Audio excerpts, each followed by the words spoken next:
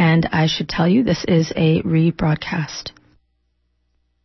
Happy ending, nice and tidy. It's a rule I learned in school. Get your money every Friday. Happy endings are the rule. So divide up. This is Jennifer Stone with Stone's Throw. Today is Tuesday, January 10th, 2012. It's a brave new year, folks. You think 2011 was bleak? You ain't seen nothing yet. Who was it used to say that? Ronnie Reagan? The way I see it, we have no choice, folks. No choice. We must grasp the nettle, bite the bullet. Oh, what the hell? Why not enjoy ourselves? I mean, you know, I'm so old. Optimism is all that's left for me, you know. What was it? Artie Schopenhauer, the old German philosopher. He used to say, we must live on and suffer. Anyway, it takes all my weeknights just to listen to all the satirical songs and watch all the absurdist news and read all the nonsense that pundits write, you know. All those folks who want to save the world by analyzing it. The paralysis of analysis. Personally, I am so sick of listening to the talk about the economy. It's the economy, stupid. The job market. Jobs. Who the hell wants a job? Who wants to work for the man? Anyway, the misery index just gives me a headache. I think, most of all, it's the endless political horse race. Is there any place we can escape that? I'm ready to head for the hills. Siberia. The Russian Arctic. Yes, if the world is going to be a world without ice, oh, what a thought. I'm glued to a television show about the Russian Arctic. It's called Wild Russia. I'm going to buy it. It's on the Green Planet channel. It's my sanctuary. I couldn't get along without the Discovery Channel, the Nature Channel, the National Geographic Channel. The Russian Arctic, it's twice the size of these United States. Oh, the Earth, you know, our Earth, this endless, eternal, aching old Earth. What a miracle, you know, the glorious, vast, the magic of it all. The globe offers us more, more fun, more glory, more food, more wisdom, more brilliance and beauty, more of everything anybody needs, you know. Why on earth do we keep up this nonsense, all the chattering classes, fussing about socio-political good and bad? I want to read you a little piece of Mark Twain on the damned human race. I'll do that in just a minute, right? I just can't grasp what it is about our species, what it is that makes us waste our powers, all our energy, talking about space programs and wars and weapons and all this nonsense, our pitiful death culture, frittering away all our resources and our strength. All our best efforts sucked up by computers. Yes, talk about a brain drain, devouring our children. Oh, God, the information age. I thought the industrial age was going to finish us, but the information age is a lot worse. Every day I thank the ancestors that I see just a few, some of our children who get beyond the horrors of all that nonsense, this dark age of technology. There's a light glimmering somewhere, at the end of the tunnel. It's the light that the kids see, those children who know that life is for living, not for spending or consuming. I remember Dick Gregory used to come to a school where I taught and tried to explain to the children that, life is for living. He said that, a job may be necessary, but it's not life. Consider the lilies of the field. Yes, they toil not. Stone Age man could survive on 15 hours a week. That was enough labor to get food on the table. They didn't need a table. Oh, Thomas Jefferson would weep to see the state of affairs. I remember when I was young, we thought 40-hour week was way too much work. Thomas Jefferson told us that the farm, the life of the farmer, of course he was a gentleman farmer with bloody plantation, but he had the right idea, He thought it was the ideal of manhood, your own land. Well, of course, even that concept, the concept of property. Oh, how do we make money funny? I know that destroying the monetary system is not in the cards, but that's where I would start. I was reading a wonderful essay last night that explains that architecture was the beginning. No, not architecture, agriculture. That was the beginning of the end because it stopped us being nomads and made us settle down in one place. And then there was this problem of property, and then women became the first class. And anyway, I just keep thinking that if we could just not learn, but remember what it was we once knew, hold opposing ideas in the mind and continue to function. If we could just be sensible socialists, use communism, I guess, what was it we used to say? If you don't believe in God, you might as well believe in communism.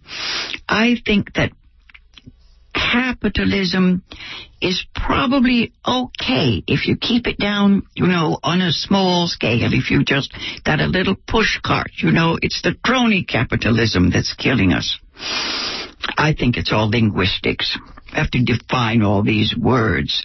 Anyway, what I wound up with last night after I got a headache was the poet W.H. Auden. He's the one.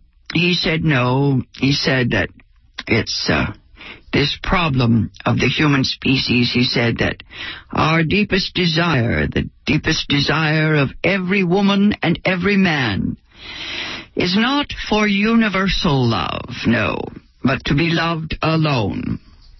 I always used to say, a piece of the pie is all very well, but there is pie for everyone if we try. I'm trying to finish this book called The Selfish Gene, but I don't really understand it. I suppose it's what got us here. It's what got us to the 21st century. But I don't think it's going to see us through it. In my own selfish soul, I have to admit, I'm giving up these days. I'm too old to fight.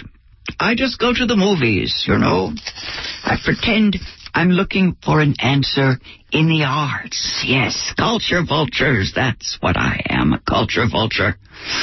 I keep pretending that aesthetics is the mother of ethics. We can teach the young to modify their lives, change our lives, tenderize, make the kids gentle. We are all full of the milk of human kindness, The truth is, I'm like all the other critters. I'm out for pleasure. That's what I want from the arts. I want the comforts of the world of fantasy. A world in which everything can be fixed. People wake up. Get the picture. I remember all those plays that I did for all those years, for half a century. We thought theater was where we would learn. That was our school. We would build the better man, the wiser woman. Yes, Euripides, Shakespeare, Shaw, Ibsen. Drama is my religion. Theater, that's where we go to tame reality. That's just another illusion, of course. But it's a real illusion.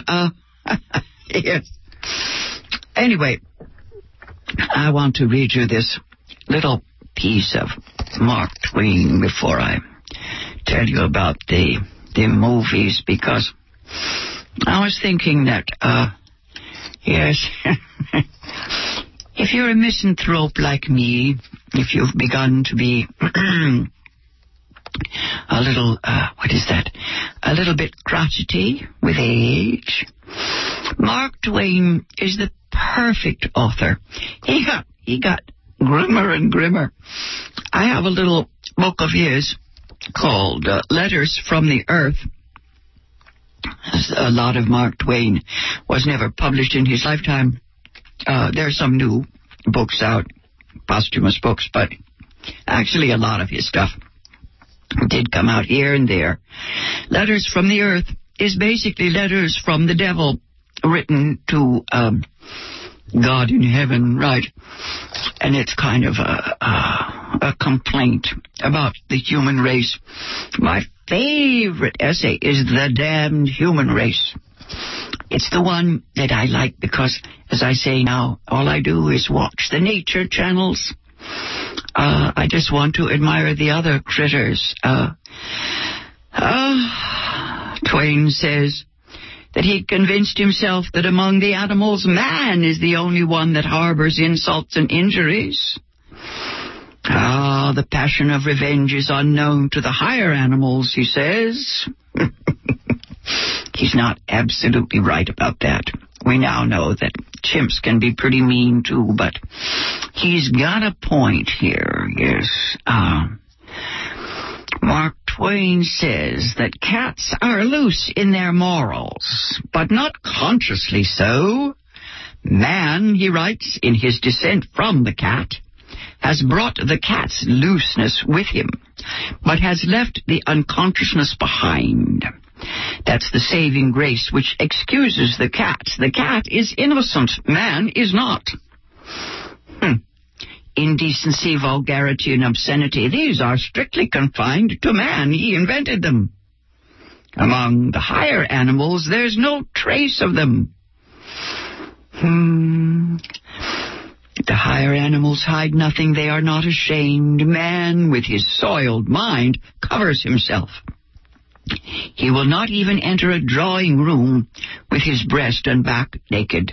So alive are he and his mates to indecent suggestion. Man is the animal that laughs.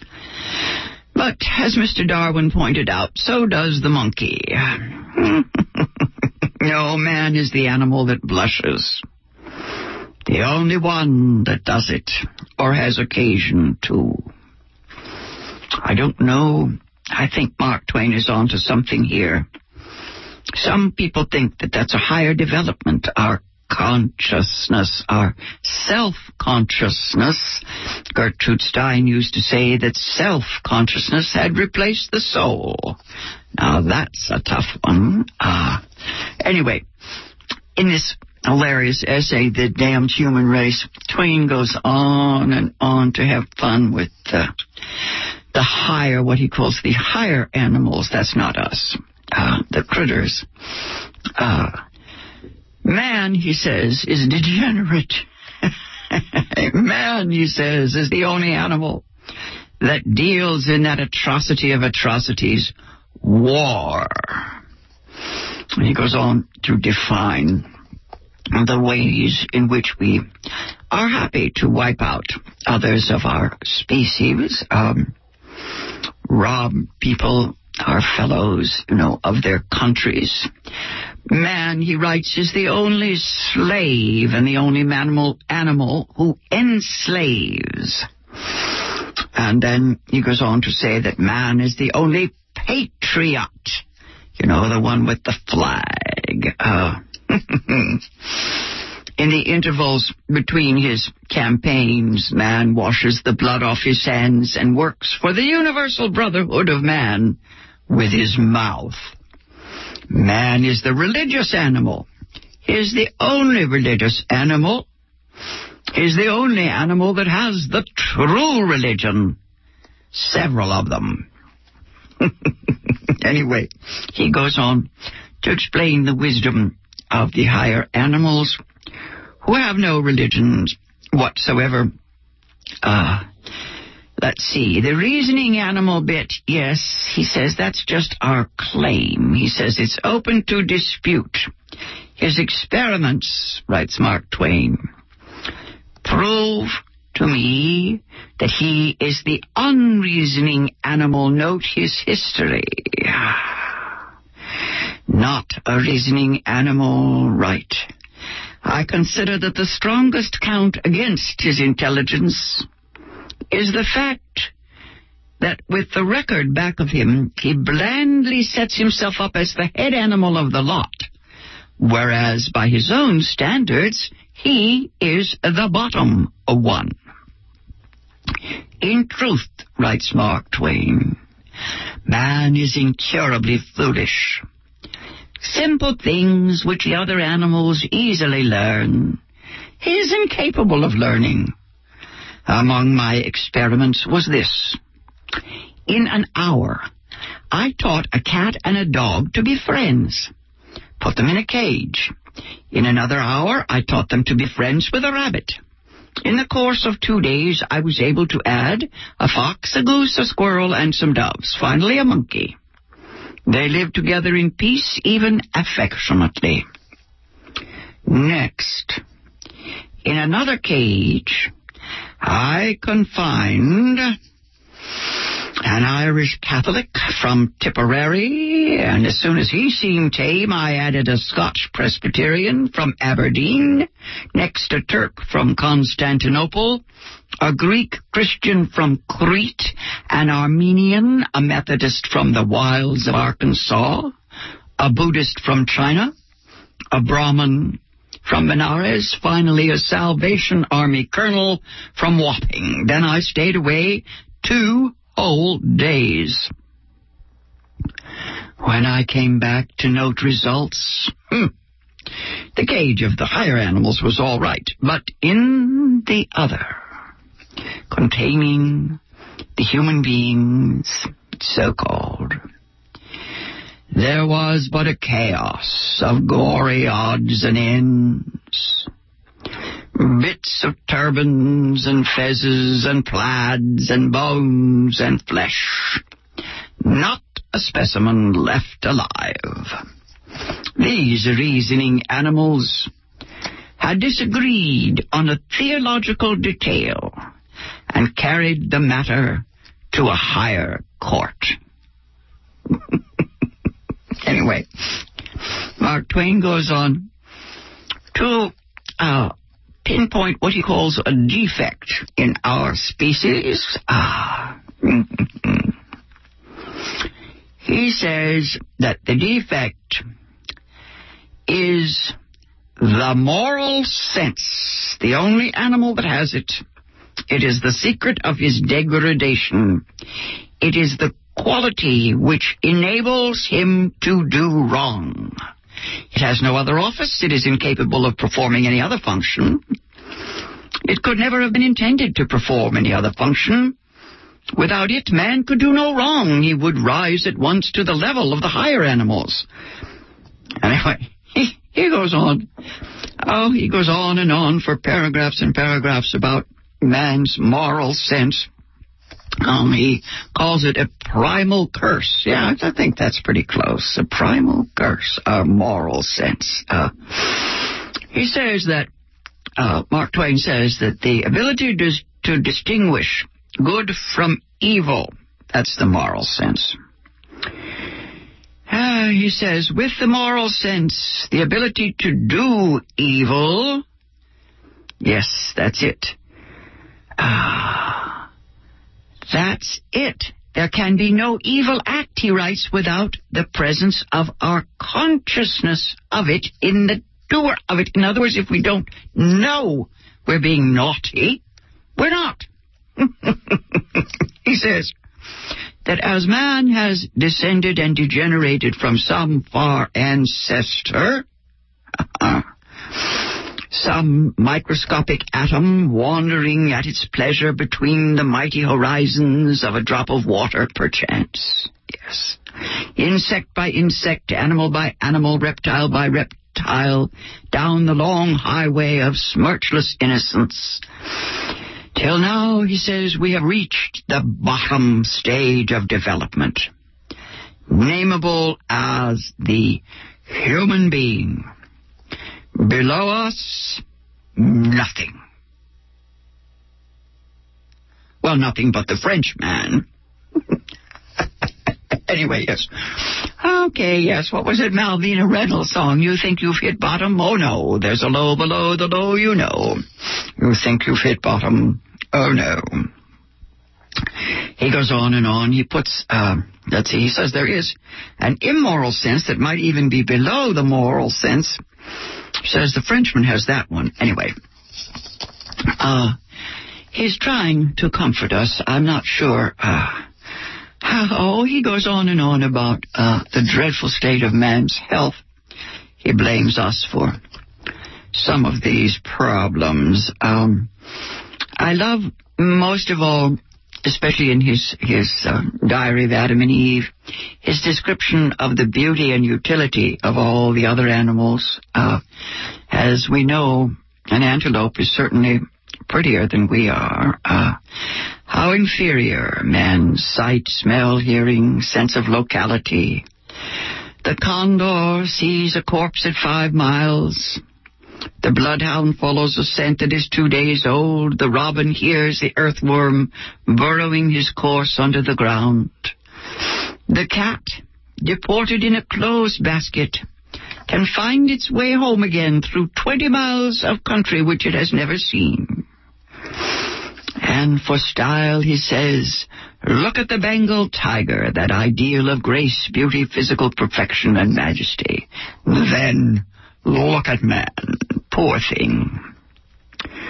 The animal of the wig, the glass eye, the pasteboard nose, the ear trumpet, the porcelain teeth, silver windpipe, wooden leg. A creature that is mended and patched all over from top to bottom. And he goes on to talk about how we can get renewals of all this bric-a-brac in the next world. And then, yes, our intellect, our stupendous superiority. Anyway, that's Mark Twain's Letters from the Earth. It's a little paperback. I found it. There's several new editions of Mark Twain's unpublished works. I recommend them. I was going to read you the wonderful bits about the superiority of the female, let's call it woman's sexual talents, the capacity of the female, which he puts, at hundreds of times better than that of the human male. But I find that even now in the 21st century, it's much too, naughty, for us to read on the radio. Can you believe that Mark Twain says that female sexuality is so much more in, 100 to 1, he says. Maybe one of these days I will read you some of those bits, because I think we should try to remember that it is woman who is made for pleasure. Anyway, Mark Twain's Letters from the Earth. I wanted to tell you, I'm not going to have time today to talk about all the movies, but let me just skip through this list so that I can go back to them later. But I think that Help, the movie The Help, is going to win the Oscar. I wanted to remind you, there's a documentary that I'm trying to get for our next marathon. I want to give copies as a premium for our next subscription drive. It's called South of the Border by Oliver Stone. I've watched it several times, and it's a terrific documentary all about Latin America. We're going to have another spring, folks, yes. Actually, we know that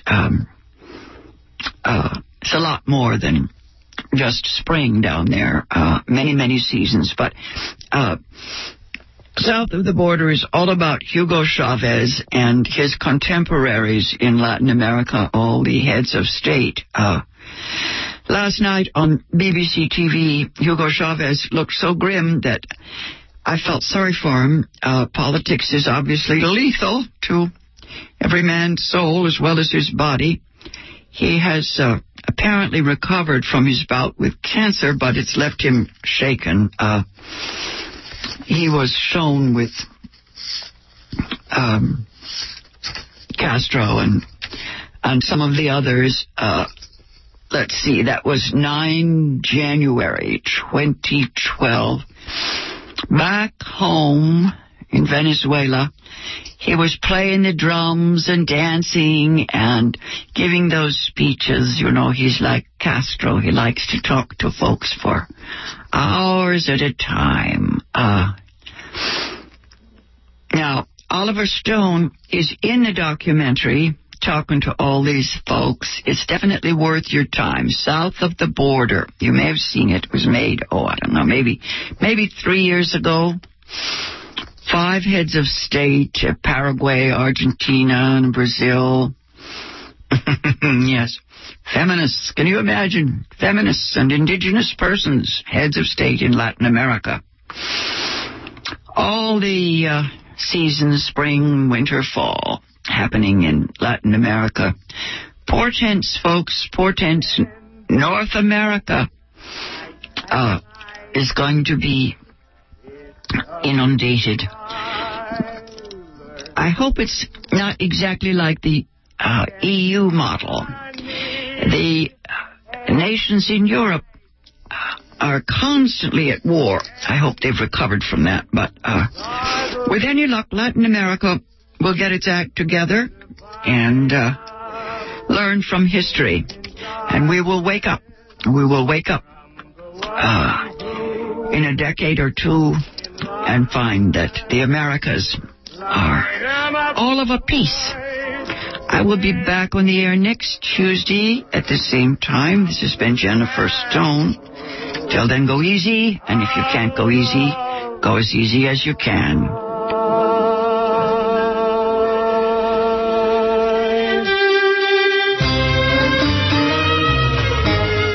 Habibi, a poetic story of forbidden love set in Gaza, a film about human rights, challenging the stereotype of the oppressed Arab woman. Habibi won Best Picture and Best Actress awards at the Dubai International Film Festival, and producer Susan Youssef was named 25th of the 100 most powerful Arab women. The Bay Area premiere of Habibi will be on Thursday, May 10th, 7 p.m., one night only, at the Grand Lake Theater in Oakland, 3200 Grand Avenue, in a benefit for the Middle East Children's Alliance, co-sponsored by the Arab Film Festival. Tickets are $10 and the theater is wheelchair accessible. For info, please visit www.meccaforpeace.org or call us at 510-548-0542. Habibi.